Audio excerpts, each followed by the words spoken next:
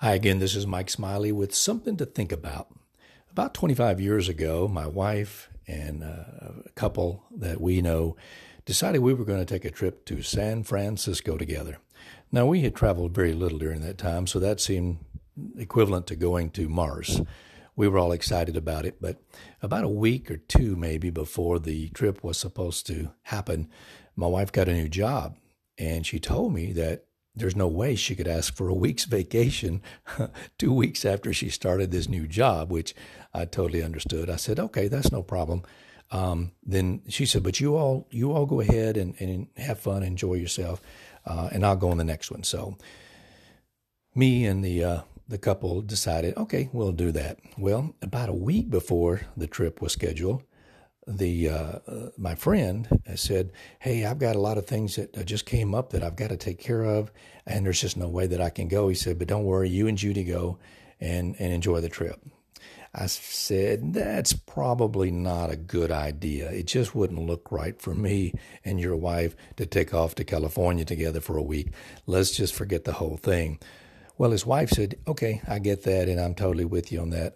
But you can go. There's no point in you missing the trip." And so I reasoned that that sounded fairly logical. So I decided to go and make the trip myself. Well, when I got there, of course, again, country boy from out in the sticks of Tennessee going to San Francisco, it was just like Disneyland to me. I noticed, that it was just a bustling, hustling town. And back then, that was in I guess, the early to mid 70s. San Francisco was, it was the jewel of California. Just a beautiful place, lots of culture. Took the Golden Gate Bridge trip, and then a few days later, I rented a car and drove up through the San Fernando Valley and all the tourist places, visited the wineries and sampled their wares. Just a lot of fun, or at least it should have been. At the end of the week, I was thinking somehow it just didn't. I thought it would have been more fun. Honestly, I was just not as excited as I thought I would be. Now, keep in mind, back then we not only didn't have Facebook or Twitter or Instagram or any of those things. We didn't even have computers. Okay, the personal computer didn't come on the scene, I think, until the earlier or mid 1980s. So there was no communication device except the telephone. And so there was no real way to communicate with people outside of my car or my hotel room. So I came back and, again, just I'd taken a lot of pictures and had the pictures developed. For those of you who are under 35, you probably have never had pictures developed at Walgreens or Big K or any of those other stores. But I started looking through the pictures, and once again, it was like, yeah, that was kind of fun, but it just wasn't as much fun as I thought. But I didn't know why. I couldn't figure it out. Well, fast forward to several years later, and we were watching a movie that probably everybody on the planet has seen, and if you have children, you've probably seen it 50 times, and it's the Disney movie, Lady and the Tramp. Do you remember the part where Lady and the Tramp, they've stayed out all night and they're, headed back home, and he sees a chicken coop, and he just couldn't resist chasing the chickens. So he starts chasing chickens, and he says to the lady, the Cocker Spaniel, he says, "Hey, ever chase chickens?" And she looks at him with indignation because she's, high class lady. And she said, "I should say not."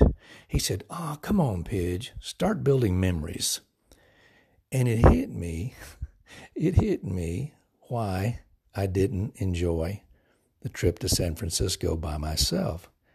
And from that point forward, I have been careful to observe what makes things fun, because I like to have fun. I'm serious sometimes, but I do like to have fun. And the thing that makes things fun is sharing it with other people. I tend to be somewhat of a loner. I don't really like to, travel in gangs and groups, but I will tell you this. And I've experimented with this, and actually, if I'm being totally transparent with you, it's been an effort for me to be more engaging with people. I'm just telling you something that very few people know. And I'm not really sure why that's true. In my earlier days, I had a morning radio show for about 13 years. I was on the air from 6 a.m. till 9 a.m. And this was in several different markets. And when you have a job that's fairly visible and public, and one that a lot of people see you as somewhat of a celebrity, you tend to have a lot of fake friends, kind of like Facebook is now. You have people who want to be around you or know you or be near you because for some reason or another they think it's going to elevate their status. And maybe it does. I don't know. But I always felt a little protective, I guess, about being too open with people because it seemed to me like they wanted to just hang on because of my supposed status in the community. Well, I'm working through that and I'm getting over that because now nobody knows who I am. They have no idea about my past, that I was a publisher and a DJ and all this other stuff. They don't care. And I love that because people now, they either like me or don't like me because of me, not of what they think that I have done or am. So the point of today's chat is to maybe reveal to you that the thing that makes life fun is sharing it with other people, is sharing memories, building memories. Sometimes my wife and I still, we were out of the country a few weeks ago, and we were in this town, and we were discussing, whether we should do this or that. And she said, "Come on, Pidge, let's build some memories." And I said, that's a perfect way to get me to do it because it made total sense. We built some memories. And, those memories, even when you're not physically doing what you did, you can always go back and enjoy those memories. It's just like doing it all over again. So today, I hope that you will look at people a little bit different, engage people. Most people are just like me and you. They're fine if you talk to them and engage them first.